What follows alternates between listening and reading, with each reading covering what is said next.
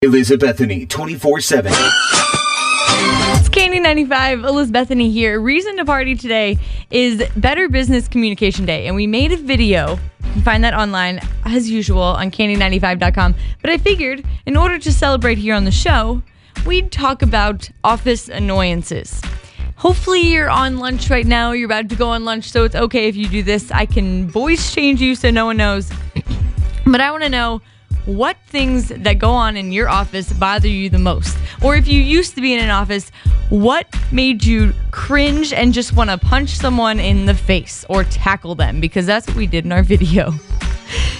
Give me a call, 764-9595. As you can imagine, it's pretty awesome working here in this office. I think the only time that I really got mad is when they played the entire Taylor Swift album over and over and over again, really loud. And then I just decided to turn on my Britney Spears.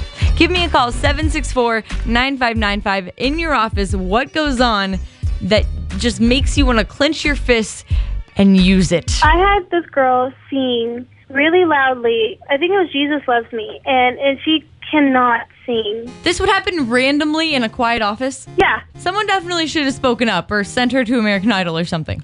When people automatically think, like, when they've been there longer and you just started and they think that they're entitled to everything now. And they think they're the ish? Yeah, like they can tell you what to do just because you're new. Yeah, you want the help, but you don't need the mom or the dad telling you what to do. Like my mom and my parents and my boss tell me what to do, not you. Exactly. Preach.